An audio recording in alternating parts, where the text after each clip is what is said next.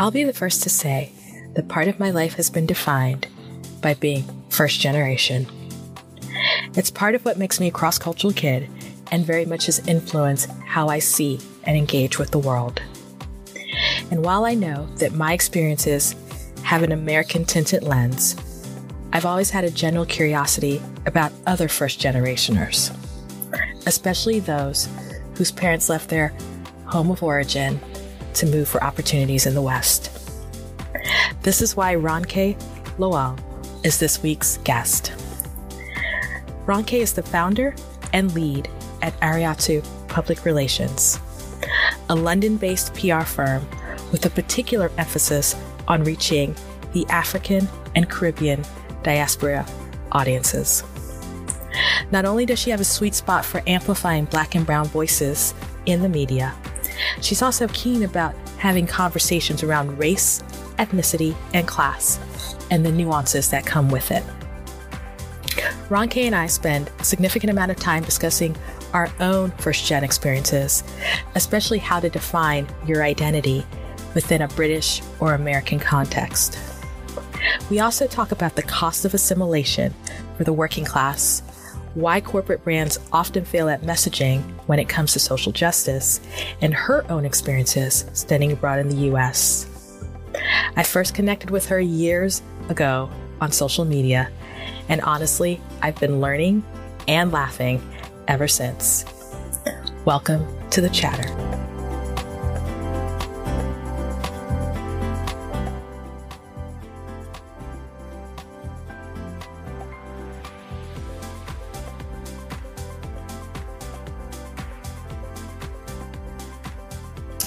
So as you're talking about movement and we're talking about freedom of movement, you are, and correct me if I'm wrong, how do you identify? Are you British Nigerian, Nigerian British, first gen, second gen?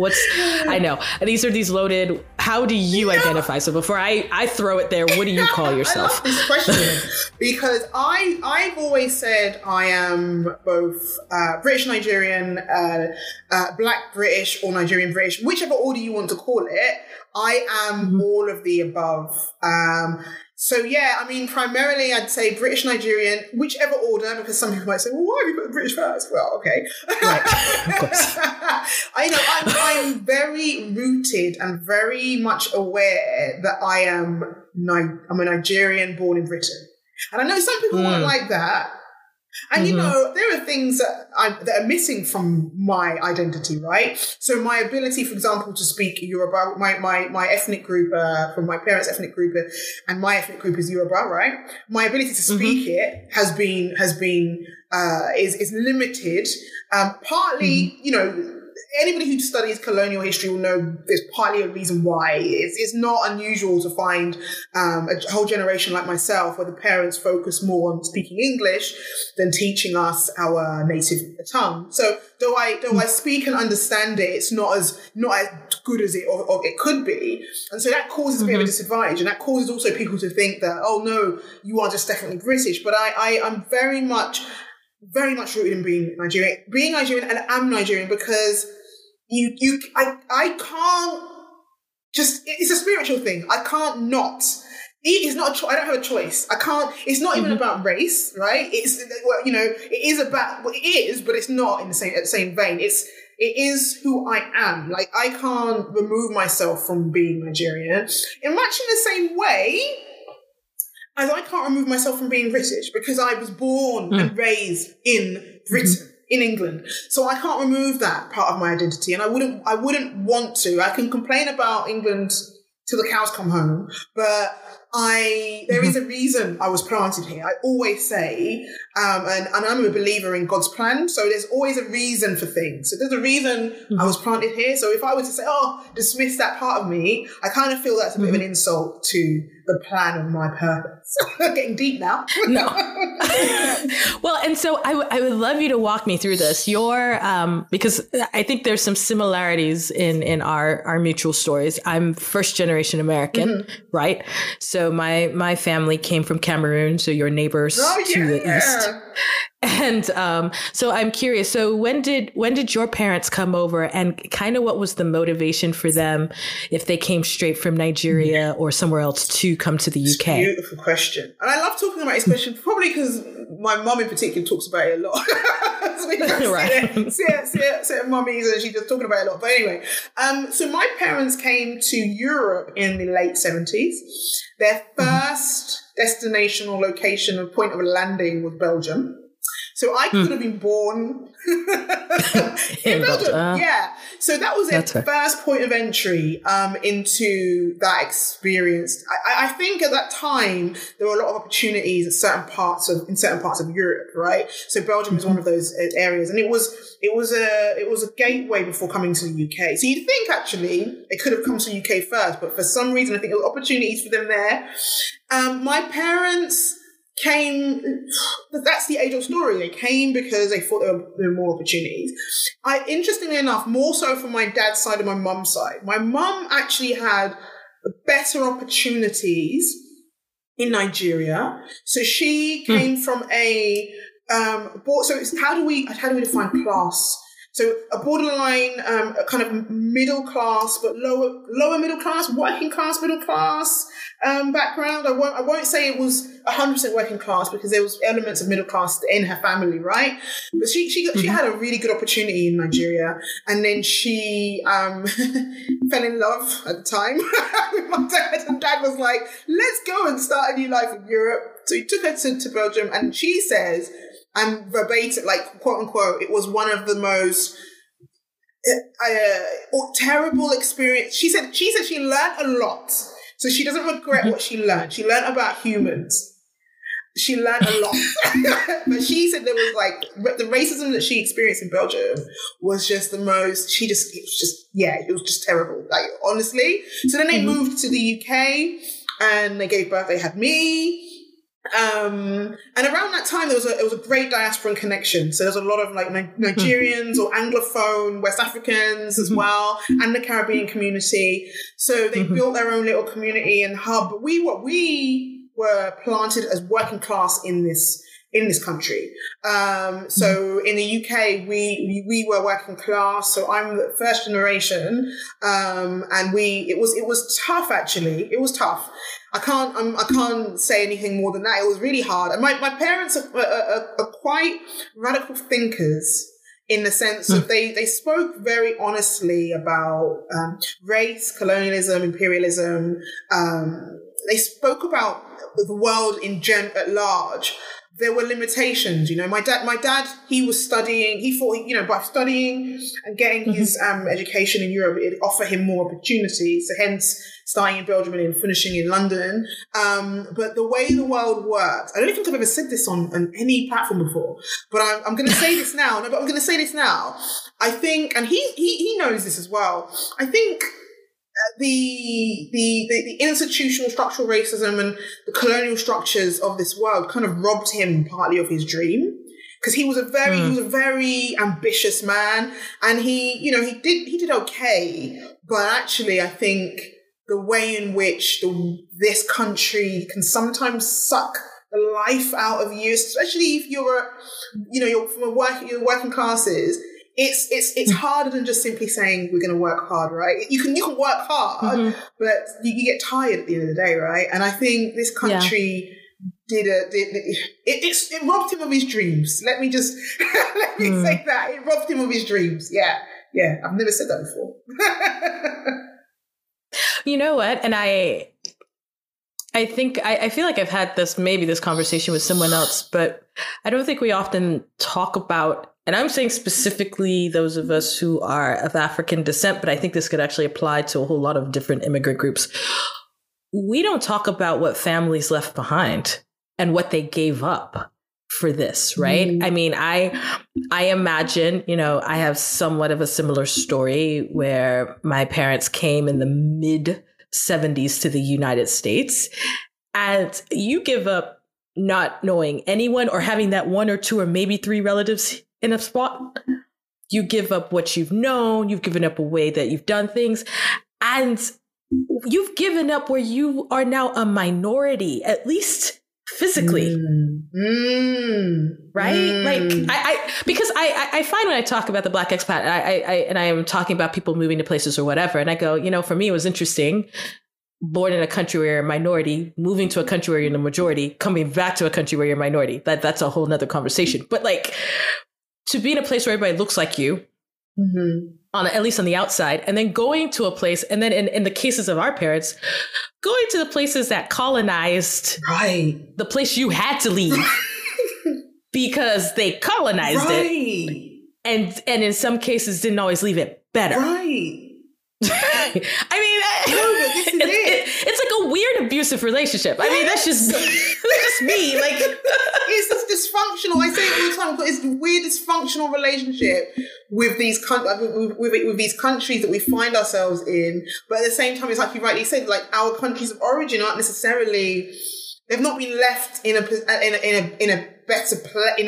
good way, unless you have the privileges of, you know, wealth or class, which I guess we can talk about. But it's incredible. Well, then I bring it full circle to what you said earlier, in the sense that, okay, now you get mad that these people want to come to your country, but you went to their country first, talked about how great your country was and how it was the mothership, and then now get mad because after years and decades and centuries of saying all, you know, you're part of the British Empire, you're part of the French Empire, you're part of the Belgian Empire. Well, I don't even know if the Belgians even said that. No, they just took.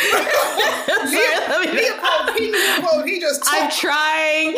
Look, girl, I started reading the history. I forgot what book it was, and I said, nah, y'all ain't gonna catch me today, because I'm trying to keep what's left of my sanity, because I was so mad. Like, I spent way too much time reading about colonial history and events, and I was so frustrated and mad. And so, you know, that's why when I think about what our parents gave up, and then what they have to deal with to even get some sort of dream. It's because here's the thing. I think we're probably amongst the first, second, maybe third generation of, because I think African movement en masse in a lot of ways is a little bit more recent than other groups. I think so. You know, I mean, I don't know. For the UK, would you say? Well, I don't know. How does it look in the UK? Because it might be a little bit different. No, I'd say we had there were, you know, there's always, because I think people have to remember there's always exceptions to the rule. There were always, so during the colonial peak, or when things were quote unquote good, I'm always being careful of word language. You can tell I'm a communicator. When things were good in the colonial empires, they would allow. I was like that's like such a long add-on. It's like in parentheses, in the colonial times that didn't have anything to do with us. Right. But carry on. So I'm going to speak from the Anglophone perspective. So in the when the British empires, they would allow, or they would encourage, you know, scholars, academics, thinkers to study. So that you'd find the middle and upper middle classes would actually, I think even as early as the 40s, I could be wrong, after the war, let's just say after the war actually, they could go to university, private schools, universities, they had properties, but these were the very up there well-to-do, or whether they were either the elites or the upper middle classes, right? Now, when it comes to the working class, or the working classes, I'd say en masse, from specifically Nigeria, more the 80s. So around the time that my parents landed in the UK, more the 80s was the working class kind of coming. It was slightly, I don't want to call it easy. It was slightly easier, but it wasn't easy, but there were different rules right in place in terms of if you give birth to a child in the UK, what that would do to your citizenship and stuff. The Caribbean population, again, you've heard of Windrush, so that was slightly different as well. But the thing about this, and this is why conversations like this are so fascinating, and people forget the levels of layers of nuance, and why the empire works so well, and why I keep referencing class. There's a reason, right? Because by allowing the elites of our nations to move freely, to study in the best universities in Europe and in the UK, to buy properties, because there's generations who have properties in Mayfair, but the elites are Nigerians, right?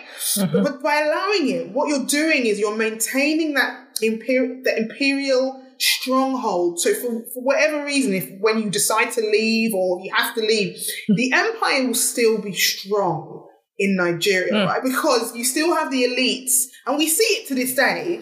You still have the structure, the structural forces, the influence of the empire still very much exists. Because if you look at the facts, if you look at the facts of the country that has been created, which is Nigeria, you see how the empire has influenced that country and how elitism and classism has influenced everything. And that includes the movement. You know, when we talk about why the working class population moved in the 80s, I mean, if you look at it, like, there was nothing, it was only a subset of Nigerians that were doing quite well at one point during colonial. When we got our independence, there was still some, you know, it was doing okay, but by the 80s, 70s, there's a vast majority of the population who had degrees, you know, educated, but they weren't getting the kinds of jobs that actually you should be getting. Like, you know, at least in this, I hate to say it, at least if you look at it, if the world were fair,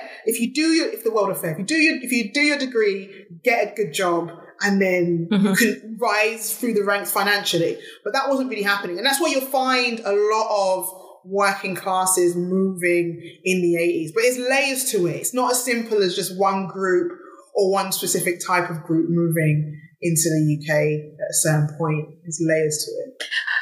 Well, and I think you touched on something then when we look at the continent, because if you've had this small subset that has been educated, right, at 40s, 50s, 60s, 70s, 80s, 90s, the aughts, right?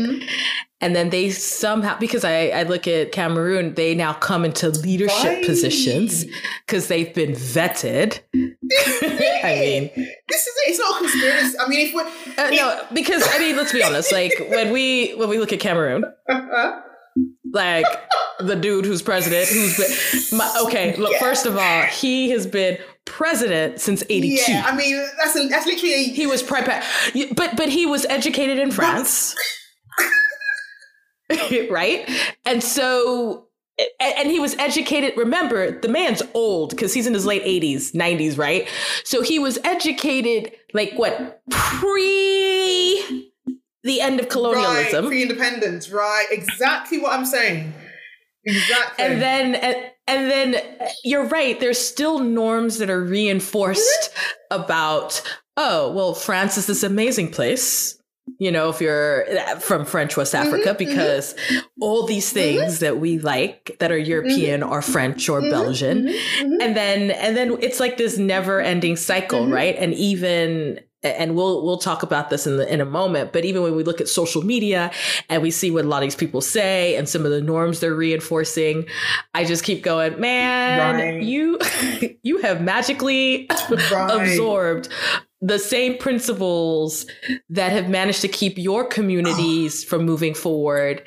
And just because you look like them does not mean you too cannot be an oppressor. This is for a moment. This is it. And this is where we've got to be careful. I'm always cautious of, you know, how are we influencing each other and engaging? Because so if we go back to the conversation we're having about Brexit, right? The reason it works so well is because they convince the masses. The majority of the people in this country, they just want a very standard life, right? A safe home, of course, a job, of course, food to eat. As long as everything's running, and it tends to, electricity, water, everything runs, there should be no reason why they should be fearful of any extent. Right? Do you know what I mean? They should actually see any foreign additions to their population as an advantage. But unfortunately, because when they package propaganda in that way, instead of them to look at the leaders and look at the people at power and say, actually, it's the elites and the government who are doing me wrong, they're going to blame the black and brown people, or the people who don't speak their language, on all the problems that they have. So I think Yeah, I think, and this is a similarity I find with our nations of origin as well. Because if we really look at the statistical reference points in terms of, you know, some of our countries that we do, there's this thing I'm really annoyed about. It's kind of like the Africa they don't show you society. I make a joke about it. Because look, we know there are mansions in African countries. Right. We know we know all of this stuff, that there's roads and we know, like, that's not, who are we even telling that to? Like, right. They really care, because they bypass that to go and take selfies in villages anyway. Like, if they, it doesn't make any sense. Like, who are you telling that to? And then you kind of get there and it's like, okay, so if you're saying all of this, look at the vast majority of the population of your country. The statistics are scary when it comes to healthcare, when it comes to education, when it comes to wealth inequality, when it comes to housing. Like, we saw recently, last year, the end of 2020, the End SARS protests. It unmasked the things we already know, but I think it drew a lot of attention to the fact that Nigeria is not a country that we should be putting on any kind of pedestal, if that makes sense. Like, we can call ourselves a giant of Africa, but really...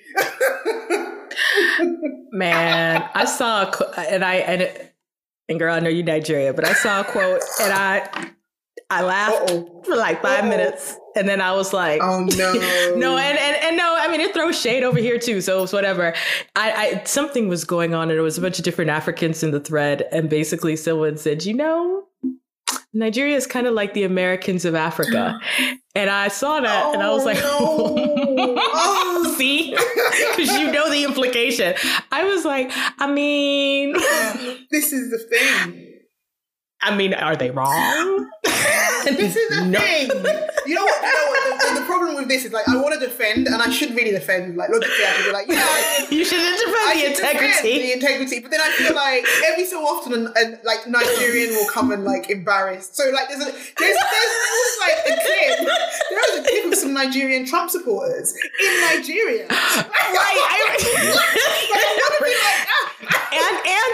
And he retweeted it, and I said, you know what? I cannot even. How am I going to defend the country that's not defending itself? Like, why am I going? Why am I expending the energy? Right, exactly. Yeah. When people are working so hard to be contrarian. Right. No, I saw that. And I said, this is hella funny. And I'm like, I'm not, because but I'm also American. So it was not like it made me out any better. I mean, I completely, because I got it. I went, this is very accurate. All right. So when we come back, we're going to get into kind of your experience as a first gen Brit, and we're going to really talk about, especially comparisons. I'm on the other side of the pond, as well as more about your communication work. So after the break. If you're listening to the Global Chatter, there's a good chance you like stories about expat life, identity, and more, which is why I'm going to recommend you check out Flourish in the Foreign by Christine Job. Her podcast elevates and affirms the stories of Black women living and thriving abroad, and it explores expat living as a pathway to wellness. Flourish in the Foreign is available wherever you get your podcast. All right, and we're back on this conversation, and so I kind of want to pick up really talking about, I think, some of our shared experiences as being first gen. I love talking about what I see. And in my case, I did grow up both in the US and Cameroon. I know that you have been in not Nigeria, you've been in the UK, but obviously very heavily influenced. And so I'm just curious, just from the stuff that you see, what do you think are the differences for folks who are like you, who maybe have been born in the UK or came to the UK or Europe very young, and the influences that you have from the kind of your countries of, or at least ethnic origin, compared to maybe what you see with some of us who are American? Like, what do you think are the differences? That's a great question, actually. And I'm really careful with that, because my experience is going to be different from other people's experiences. I think it also depends on how often you get a chance to go back to your country of origin. We used to go that was our one holiday that we could afford. So every 3 or 4 years, we used to save. My parents, would save, and in the summer holidays, so about 6 weeks, we would be in Lagos, right? So I knew this is it. We had our culture and our cultural identity tied to us both at home as much as possible, where we live, but also when we could go back for our holiday, so to speak, we'd go. So compared to America, though, this is interesting. I think, and you could correct me if I'm wrong, I think there's more of a sense of I feel like I see and I can find opportunities to identify with being Nigerian in maybe it's because I'm in London. So in London. So there are markets, there are restaurants, there might not, people complain sometimes, they're not the best, whatever, but it's very easy to identify where you can go to link, to touch a part of your identity. Does that make sense? In London, right? So even in the UK, as there's different cities in the UK. So in Manchester, in Liverpool, there are places you can go to still find your community. And I feel like, and you might have it in America. I think we also have a tradition here. We had not so much anymore, even pre-pandemic, but we had growing up in the 80s and the 90s something called hall parties. And you might have that in the States, where you'd have, whatever the excuse, a birthday, a naming ceremony, wedding reception, you'd have giant, people would just hire out a sports hall. They weren't luxurious settings. There was sports hall, a community center, and you'd have all night parties, just all night parties with members of your diaspora community, and you just coolers of rice and food and music. So there was a regularity of meeting and celebration that we had that will keep us linked to our cultural identity. So I feel like there is a sense of knowingness and belonging. And because as well, I do think the geographical, even though it's still expensive, the fact that we're not as far, I think that's a really home, so to speak, good point, because I've always thought that those of you who are in Europe, I don't know, what's or your in the UK at least, right? It's a shorter flight. I think that in the US, and I think this is for a lot of immigrant groups, to be honest, we're so far, we're so far. And I think the other thing that when you talk about communities is that the country's so big. Right? Because that's the other part that I think is a very different experience if you are African or you're Caribbean in the US, maybe compared to some of our European counterparts, is that you guys have smaller countries on that side of the world. Whereas, as you know, and you've been here, you could probably make a solid 6 countries if you wanted to out of the US, just when you look at regional and differences. And so I think our challenge has been the pockets of where you get Africans, right? And so I know for me, well, I was born in DC and DMV area, right? DC, Maryland, Virginia. First of all, ton of Africa, everybody know, especially in the 70s and the 80s, a lot of Africans. Houston, Texas, a lot of Africans. I know there's a very big Nigerian population there, right? Whereas, there are Nigerians in the DMV area, but then there's also Ethiopians and Cameroonians and Ghanaians. You get into the middle of the country where you get into a Minnesota, you get a lot of East Africans. So Somalis, Eritreans, Ethiopians. And then I know there's something happening out in California. I'm not sure who's there. I know Nigerians are there, but I don't know who else is there. Because I'm an East Coast girl. So I'm somebody's out there. And then Chicago, right? Those are the areas. I mean, everywhere else is somebody got into a school. So I hate to say that. Somebody got into a school. You know what it is. Somebody got into a university which is ironic, a university maybe I've never heard of, which is insane because I work in education. But they got into a school, got them a visa, and now they all live in Wyoming. It is what it is. So it is. But it's true. Yeah, but it's true. When you're on the continent and somebody's school's gonna take you, you aren't looking at ranking unless you are once again the elite or like Harvard, right? But that's accurate. You're just looking to see who will take you so that you can get here. And so I think that's a little bit different. And I think the ability to go back, because I know one of the challenges I've heard, especially for kids who are bicultural. So Wow. I've met a number of folks who maybe one parent is Nigerian, when one parent is African-American, for example, who've never been, like, they haven't been for a lot of reasons. It's not that they didn't want to go. It's just, it's expensive and there are probably other reasons. And the ties are a little bit different, although there's still an interest in the culture, right? Because they have the name and they have all of that. And so, especially as we're talking about identity, overall, as you know, and I've asked this question of many people, 2020 was just a tinderbox, especially when we look at police brutality and the things that were happening following the George Floyd murder. I'm curious, and you've already mentioned SARS as far as Nigeria is concerned. What is the challenges, I think, for Black folks who are living in the UK? Are those still systems, are those problems there as they may be compared to, for example, in the United States, or does it look different? Yes, it's very much here. And the older I get, and this is where I guess being planted in this country, I say I'm planted here, born here, but it's there's this misconception that the UK is, or England specifically, because the UK is the umbrella. So England is the country that I'm in.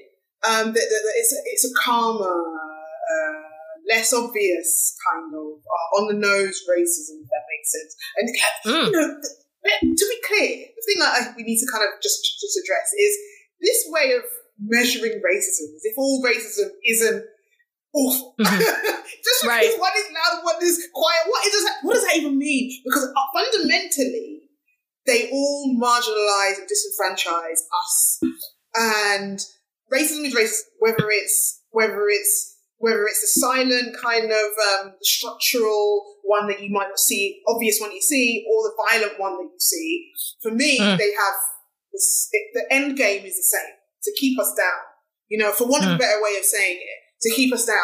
And specifically anti-Black racism, right? There's different forms of racism, but when we talk about anti-Blackness, this is what you know. This country is. This is.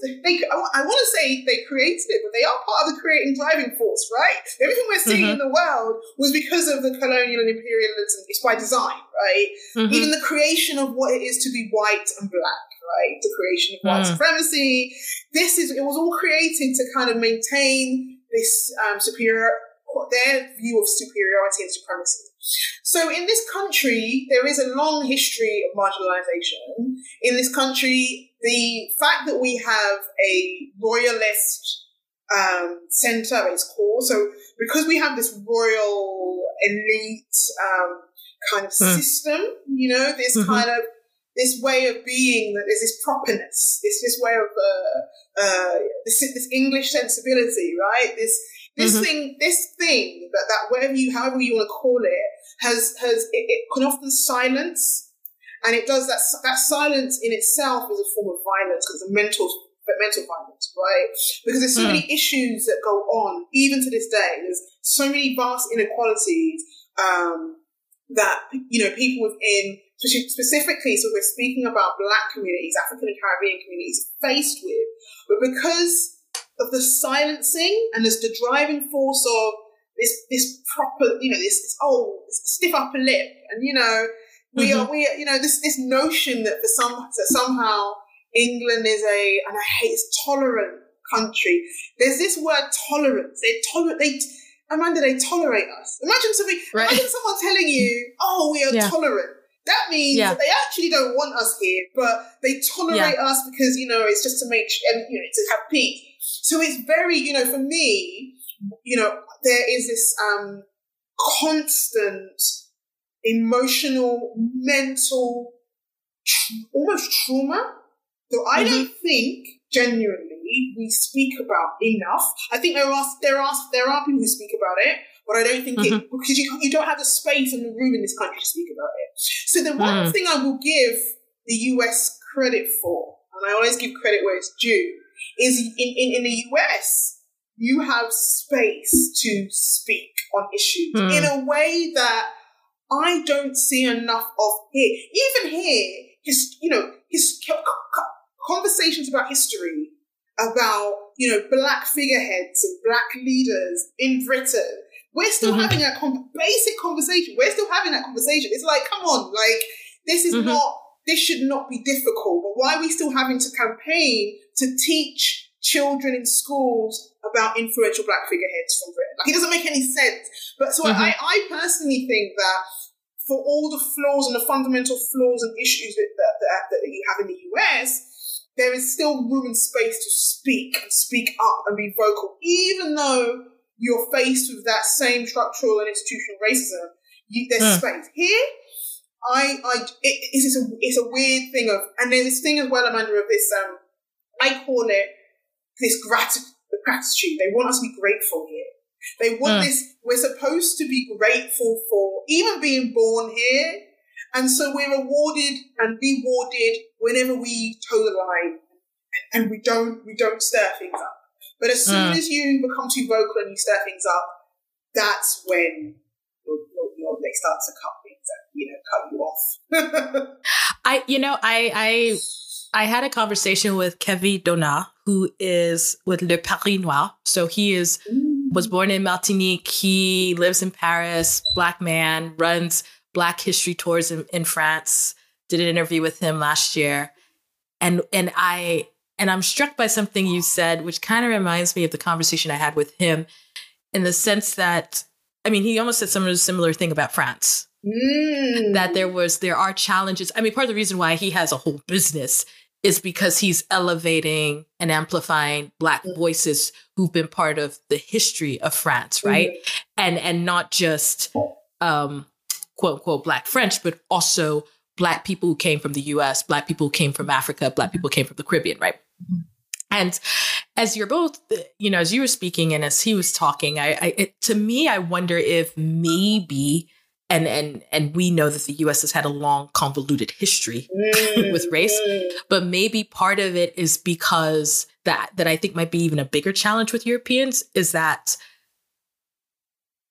and I could be absolutely wrong, but I wonder if it's because the US from day one was never homogenous. In theory, right? It was never, because you know this, the history of our country is so much younger compared to a UK, a France, an Italy, a Turkey, whatever, right? To honestly most of the world. And so I wonder if it's a little bit easier for us to just keep on keeping on because because the idea of, and I'm sure you've run into this, when somebody thinks of someone who's Brit, because we talked about this about France, or you think about somebody who's French, white person, if they're French, Kevin said it, what's the hat they call it? The hat. The beret. Yeah, I should know this is so. I speak French. I'm like, I actually know French. Beret. They got the baguette of like. There's a certain look, right? When we think about somebody who's British, do we immediately think of? There might be some people who think Idris because but like, do we immediately think of someone who's Black or brown? No. Wow. Even in the U.S., and I have traveled and had people shocked. I was American. However, they can still conjure up there's still plenty of Black people who've traveled and said they've been mistaken for a Beyonce, a Serena Williams, some basketball player. Yeah. You know what I'm saying? So it's a little bit, even though people may still think this is a white country, they could still find a famous Black person. Absolutely. And so I'm wondering if that's a challenge with the UK as well, that you have hundreds upon hundreds of years of history to kind of to change a narrative, right? Because it's so codified.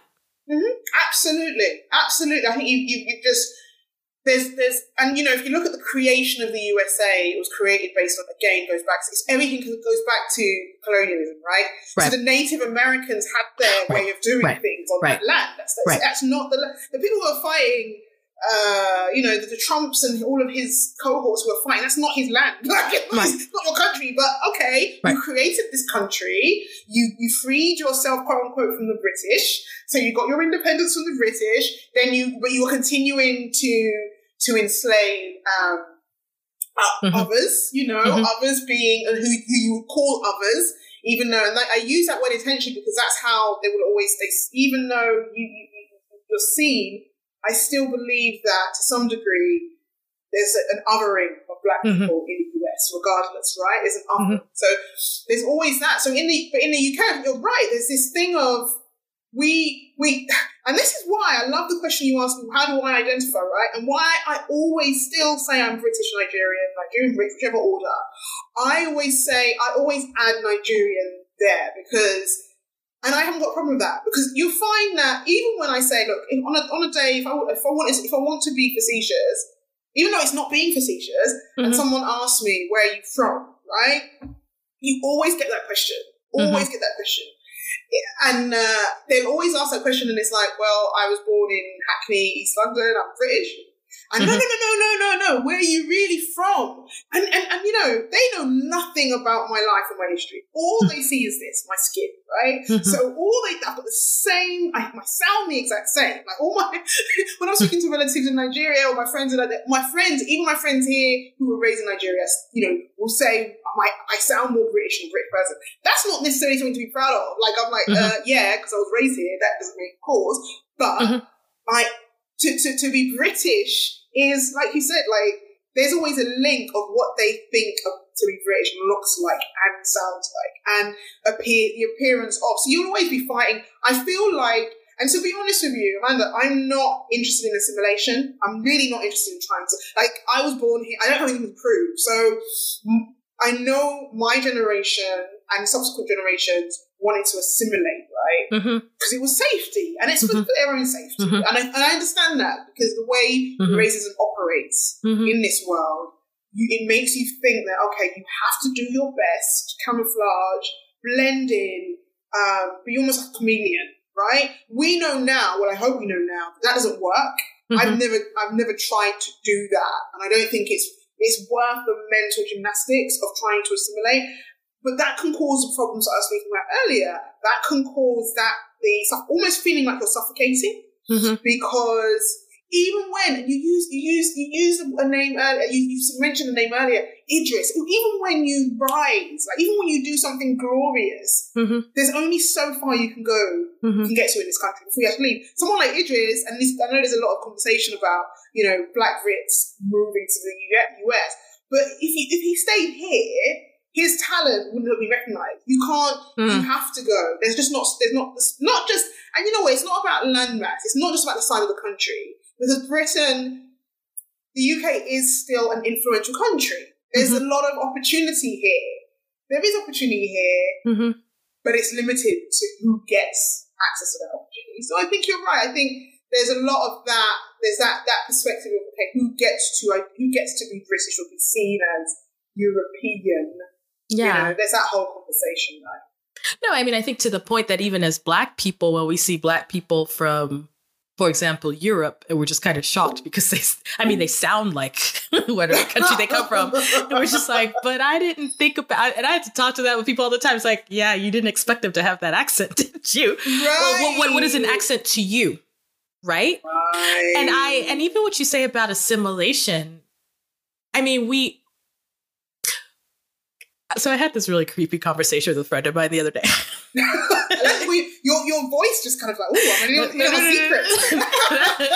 secrets. Well, she said I was being creepy. I was just making a point. And I said, I've talked with a number of people about code switching. And I had an interview with someone, and we both said, we know we've gotten quite far in certain places and spaces in our career because we sound the way we do. I sound like this. And he sounds the way he does. And I said to my friend, this was the creepy part. I'm like, but we were created this way. You know this, right? I mean, I said, I know this sounds like a really weird horror movie, but I said, let's be honest. I said, I can only speak about my life. I went to schools in the US until age 10. I was in international schools when I was in Cameroon. I have gone to predominantly white institutions for the majority of my life. I've had access, whether through privilege or other ways. And in that process, you learn how to speak and how to communicate. And you are a communicator, so you know this. And I know that there are conversations like this that we are having that I can have that people will listen to because we sound the way we do. We have assimilated to a certain degree because if we sounded maybe like our cousins who didn't have all of this or didn't have the training or the wherewithal, would we be as far? Do you know what? Yeah, yeah. I mean, that's the, and it's sad though, right? And that's the thing, because even in our own communities and our groups, but even the conversation about accents, right? Because that's a little bit of a sensitive one for me because I don't like. I've got this. I take issue when there's certain people in our diaspora groups, and I see sometimes even in America, right, where people kind of put on the accent of a parent or a cousin and just try and make a joke out of it. Like they're from, so they could be Nigerian, right? And they'll be like putting on the accent of their Nigerian mom.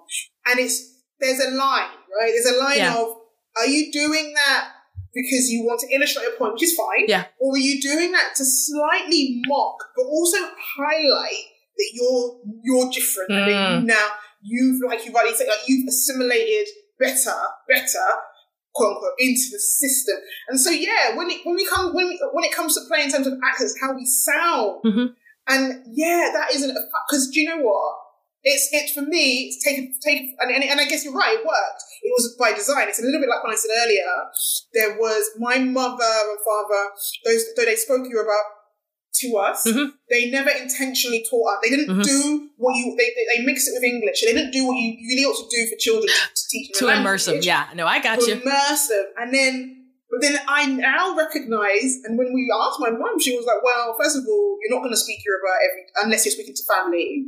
So what's the advantage when you're trying to get jobs in this country? So she thought it was advantageous to make sure that we sounded as British as possible. That was her one. That was a thing. Even though she knows the game, it was like she had to play the game. And so you're right. You know, I never. Yeah, you're right. You know, I have assimilated. You know, here I am saying I'm not assimilated, and ain't coming out. Girl, you like a whole product. Like that's the crazy part. You like, wait a minute.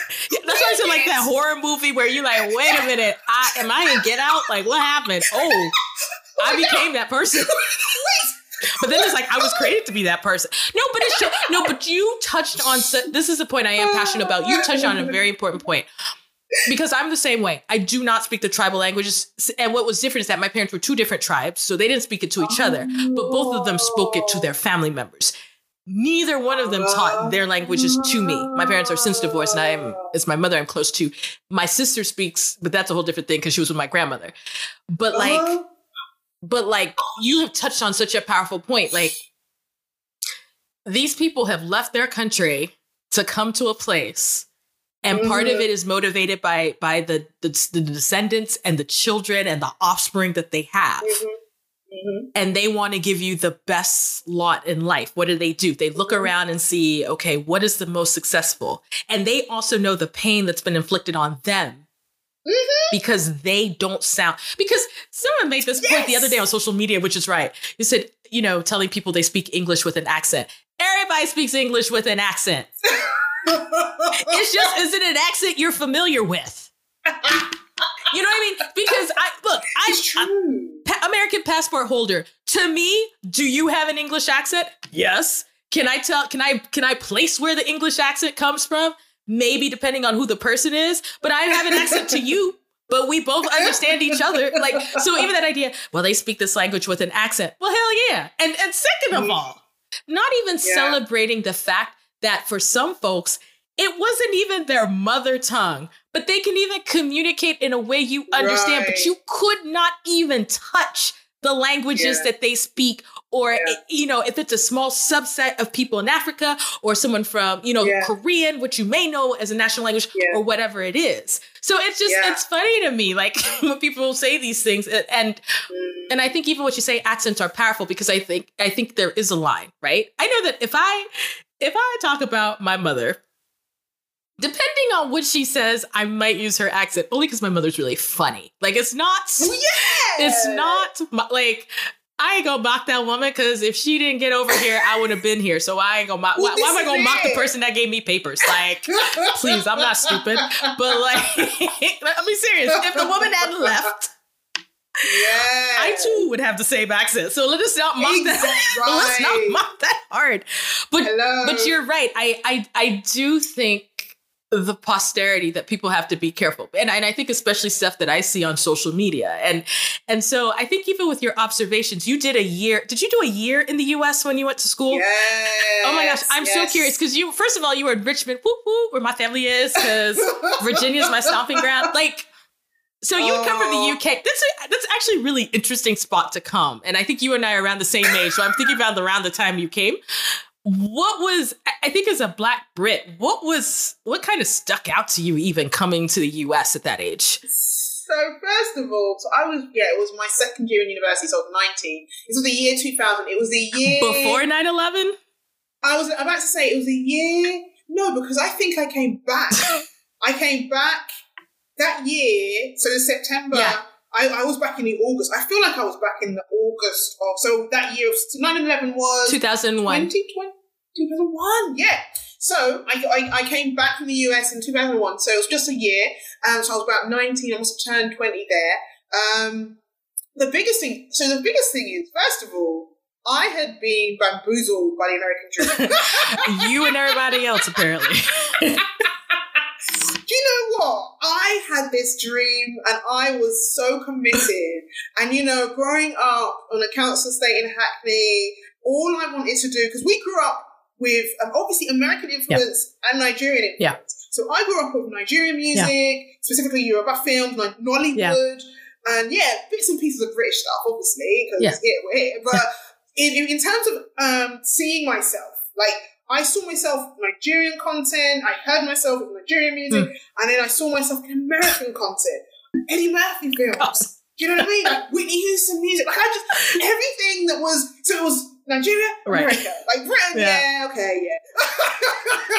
But then I was like, if I can't, especially if I can't make, you know, if I can make it anywhere, and it was at the peak, you know, this was at the peak of like Oprah's time, right? Yeah. So I grew up, my mum loved every day switch on Oprah, and to see, see my mum just enjoy that hour of like 45 minutes of Oprah, to see a Black woman on TV, I thought, wow, and look at this Black woman, like she's got a country in her hands. And I was like, what? Yeah.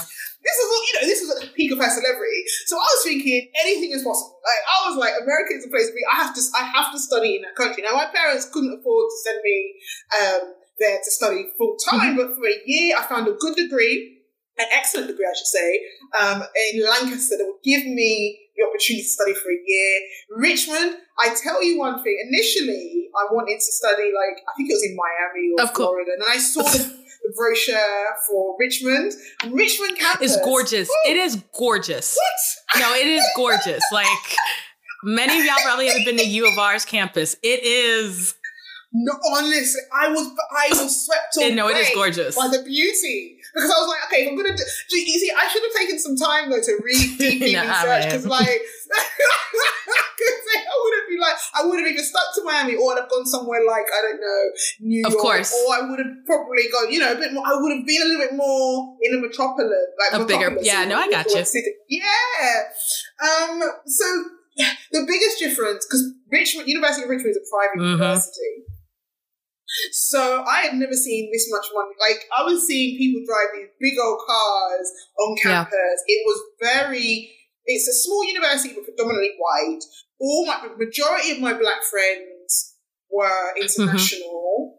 I did make some African American friends, Black American friends, but the majority were the international students, which was it was a phenomenal experience, though. Like, it was hard because I think I should have, like I said, I should have done more research in terms of the region and the area. But it was a great location. Yeah. We used to go partying in DC. Yeah. But it was hard. And one of the things I learned very quickly was I was there thinking that people would obviously know there's black people in Britain. Obviously. I got there. And I was like, people were asking me the most basic questions. And then I think quickly my idea of the American dream just was washing my eyes. Like I was like, hang on a minute. I was really thinking these people would be a lot like sharper. I was like, what is this? Like, why are you asking me if I've ever met the Queen? Like, if I've ever eaten with the Queen? Have I been to number 10? I mean, obviously you can go to number 10 Downing Street, but I was just like, there were some questions that they were asking me that I was like, huh? And they've never ever met a black Brit. Right. Like, yeah, I think there was one person or one or two people who either travelled or had been bought, who were originally Caribbean, maybe grew up in Britain and came. Like there were people who had some relatives or whatever, but majority of people had never met someone who spoke like me or was from the UK. So it was mad. Well, and this is why I think it is so awesome that you are in communication and PR work, because let's be honest, we just spent time talking about when someone thinks of who's British, what do they see, right? I mean, it's the same. I have the same conversation with Black Canadians. People are like, they're Black people in Canada. I'm like, yes, they're Black people ever. Like, people are so surprised. We're talking about Western countries, okay? We're not even talking about other parts of the world. People are shocked when they find out. And if you think about the time when you came, we didn't even, it just was not as, like, had The Wire come out? Because, like I feel like, I'm trying to think. That's a good question. It just wasn't, like, for example. I don't think so. You know what I mean? Like, yeah. And there's so, I think now we have such an influx too of Black British actors that people can start to identify. But if at that time, we're talking 20 years ago, nobody was checking because nobody even knew. And nobody even knew. To me, I still think it's funny because if you have Black people in the US, why wouldn't you like? Yeah, and this is it. And also, and I love what you said because thinking about it, we really think about whether we like there's nobody. A Black Brit who's famous who's still in Britain. Does that make sense? Like, can you identify a famous Black Brit who is still here doing well that you could just name? Who's not a footballer? Exactly. And you have to know football, right? You have to be into football to know that not everybody is. So it's you got to think about, okay, if you can identify a Black Brit who is not necessarily in sports or football, like you rightly say, can you just name them who's still here? Most of them, most Black Brits just go. I thought of one that I'm like, I don't think she's there. I think she in LA. Tandy Newton. I mean, she's like, I know. Look, you didn't qualify. She the closest. She's half Brit. She's half Britain, half American. Like in terms of the half. Oh, sorry, yeah, literally, not literally. Sorry. I was like, no, is she? I think what parents Zimbabwean and what I meant was she's half in the US. I was like, I mean, she just qualified. She is half and half. But the reason that she, careful there. The reason that you know her, I think, though, really, is because she stars in Hollywood movies. Yeah. So she's really mainly because she's there. Mission Impossible. I remember that. No, you're right. Well, you're right. But she's half in the UK. Well, I'm sure you saw this happen both in media and on social media, traditional media and social media, where there has been this ongoing argument, debate over Black British actors playing Black American characters, right? Mm-hmm. Particularly very specific. Like we saw it with Harriet. We saw and also the fortunate and unfortunate comments that have been made by people. And sometimes for me it's hard because I see the sympathy on both sides, right? I definitely see it. Yeah. And then, people talk about accents. And I said, okay, while we're having this argument, I would like to just tip my hat to all y'all who have bad African accents. And because if I was South African, all of y'all have played Mandela. and um, honestly,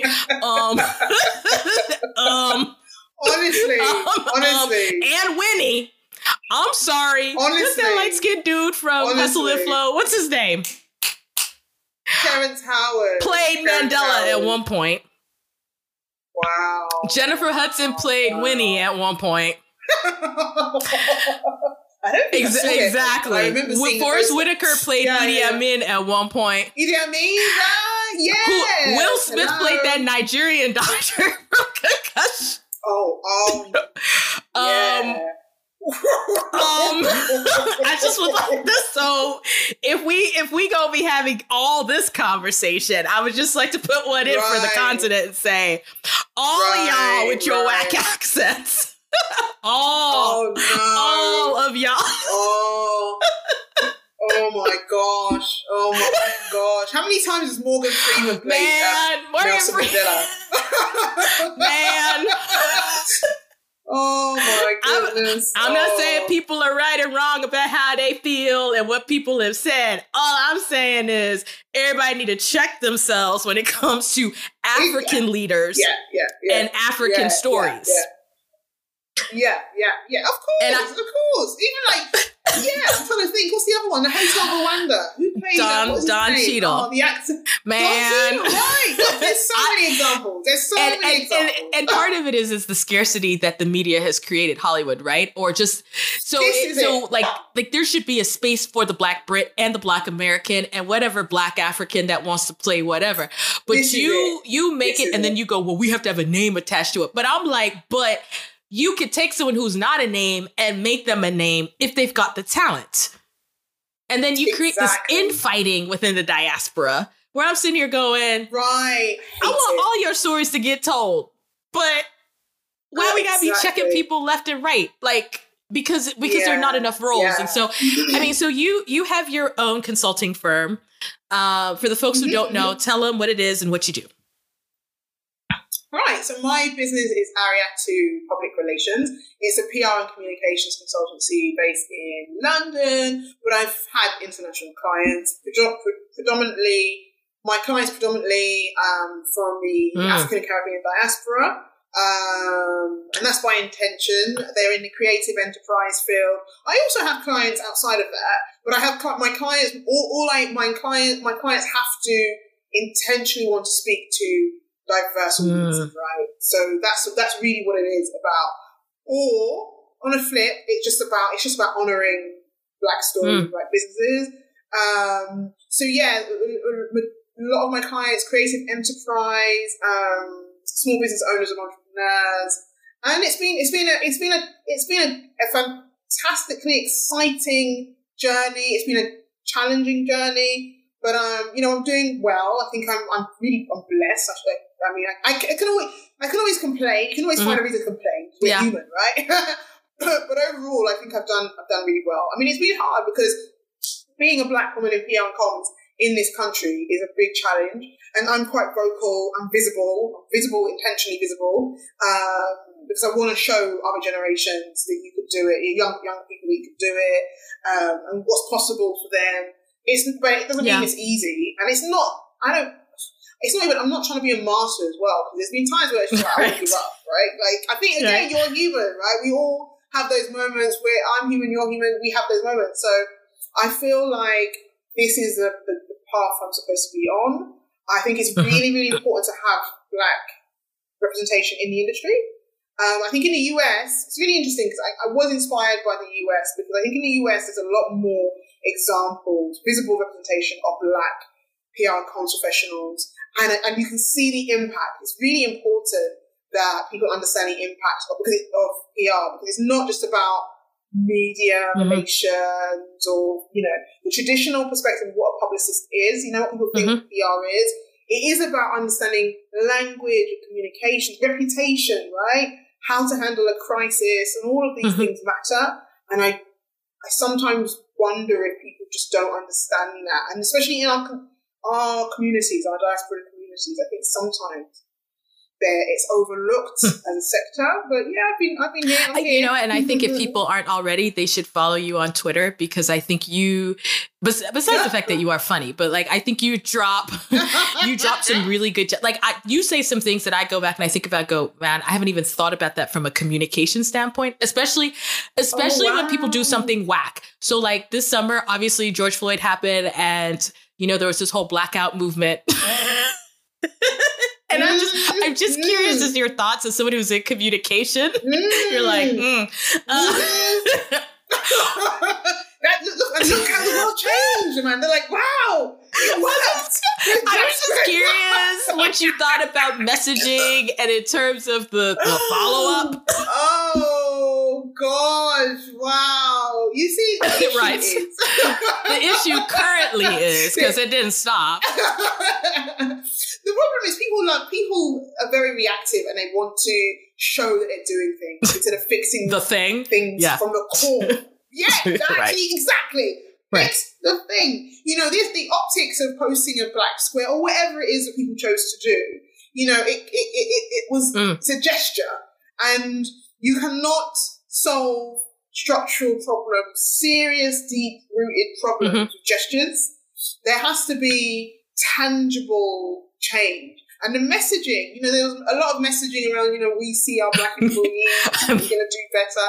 Well, did you treat your black employees well? Have you spoken to your black employees? Have you given them the opportunity to share their experiences in an authentic place? So what was interesting was some companies would issue a statement around that period, and they get backlash. Right. They get backlash. Which was, I'm sorry, hilarious. For two reasons. One, first of all, when you say we see you, I mean, you saw me before. I'm dark-skinned, so I don't understand what that means. Secondly, I mean, even you light-skinned, you still saw the person. But second of all, I'm sorry, the backlash for some of these companies was kind of hilarious. Like, if you were on Twitter, justified, where people are like, oh, is that how you feel? Let me tell you, from the years of 2008 to 2015. I'm like, okay, so people are, at first you're like, okay, so people are angry. But then you're like, you know what? 82 employees in, I think y'all may want to just go ahead and just do the thing, because you are getting so dragged right now. And I used to just call people and say, y'all, you know who's getting dragged on Twitter right now?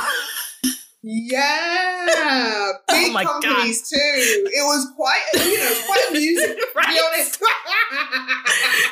The receipts were coming out. I was like, wow. And what was good was people got the courage. You know, usually some people are quiet, but suddenly people were like, you know what? I've been sitting on these receipts for years. I'm gonna talk about my experience. When people are hashtagging this you, and I said, oh man, when I saw that hashtag, I'm like, bruh, you about to get dragged though. Like, I'm sorry, because somebody been sitting on this for like all their life to just let the world know. So as a PR person, when you see that catastrophe happen, what is the appropriate response from a business standpoint? Like, how do you handle that? So for me, I always say, so I gave this advice to some clients: don't say we see you, say we see ourselves. Say we see the problem within. We know that we've not done a good enough job. For example, you've got to say the thing and say what it is that you're going to do to improve that thing, right? You have to speak about specifics, and you know, at that time it was specifically anti-black racism. It wasn't, you know, there are issues of discrimination and prejudice against a lot of minority groups. It's not that's not our speaking about black, Black Lives Mattering or anything else is not an erasure of any of the other kinds of prejudice, but you've got to be specific about one kind, this specific type of prejudice, and racism. So I think you have to really just say what it is, what you're going to do to address it, and how you're going to be held accountable. So every year, for example, you're going to address, look at your organization, look at the inequality, the pay gap, because there's a pay gap, for example, between how much white employees are paid and black employees are paid. Employment, employability, education. If you're saying, for example, you can't find enough black talent, you have to start at the beginning. You're going to, start a scholarship at a university or something. Like, do something. If it's not a scholarship, identify talent in different areas, whatever it is. But you've got to say what it is you're going to do, and you've got to stand by it. And also, you have to allow space within your organization, safe space within your organization for authentic truth and voices to speak. Because we saw it even with, and we're allowed to say this now, so I'm going to mention a brand, Google, for example. One of their AI experts was, unceremoniously fired recently because she identified specific issues with some of their policies and their internal systems and protocols. Now, Google's been saying, oh yeah, Black Lives Matter, and they'll do their illustration and they'll say, oh yes, this. But when it comes to the crux of it, when it comes to actually respecting and honouring a Black leader and a voice, a Black woman in your organisation, you don't do what needs to be done. You just kind of just remove the rug from under her feet and let, feed her, so to speak, to the wall. So, I always say the proof is always in the pudding, and the proof is always in how these organizations they always show themselves, they always reveal the truth, right? And so I think it's important that as an organization, you're honest, and you have to allow Black staff or whichever marginalized staff, but specifically in this conversation, Black staff, space to speak their truth authentically. Safe space. There's not enough safe space. I think that's actually powerful. And what you said could apply to a lot of arenas, not just in PR and comms and messaging. And so I'm really hoping that as folks listen to that, because there are a lot of questions that come in after that, how do we address certain issues? I think you just laid it out. And so before we wrap up, I like to do this thing where I ask these 3 rapid questions. You just got to say what comes to your mind. Ready? You don't need to think that hard about it. Just, do you? All right. So my first question, if you didn't live in London, where would you live? I mean, okay. I'm going to say Dakar. Why? Senegal. Oh, that's because it just came to the top of my head, and that's the first place I thought because I was there before the pandemic. 2029 on holiday, had one of the most amazing holidays I've ever had. My mom's been to Senegal and she loves it. And I was talking to someone else. Dakar, I hear people who just love it. And I've heard Senegal is just, at least Dakar anyway, is real chill. Oh my God. Do you know what? Because I've been to Lagos so many times, and right. Lagos is Lagos. There is no city in the world like right. Lagos is just mad, right? Yeah. And I love it, but it's mad. There is the chaotic energy. Sometimes you just want to chill. Dakar it had that nice balance of I just loved it. I loved it. I've heard good things. I've heard good things about it. It's a great city. It's great. Senegal's beautiful country. I'm hoping people, post-pandemic, whenever this gets straightened out, it'll be on my list to go. You've got to go. Yeah. It's great. I mean, every country has its problems or whatever, but honestly, just from that time, and it wasn't it was a week, but I'm I want to go back. I love it. Second question. Okay. What do you think's the best part of your job? Ooh, the best part of my job is getting access to a lot of information that nobody else had. I know a lot about behind the scenes stuff, about... Right. I'm not going to just say about my clients, but just, you just knowing about the internal operations of an organization is really, for me, fascinating, and I love, I'm good at it's not really secretive, there's nothing that's really controversial about the things I know, but I do love knowing the ins and outs of how an organization operates. I think that's the best part. Being able to communicate that effectively is quite exciting. Third question. This is funny.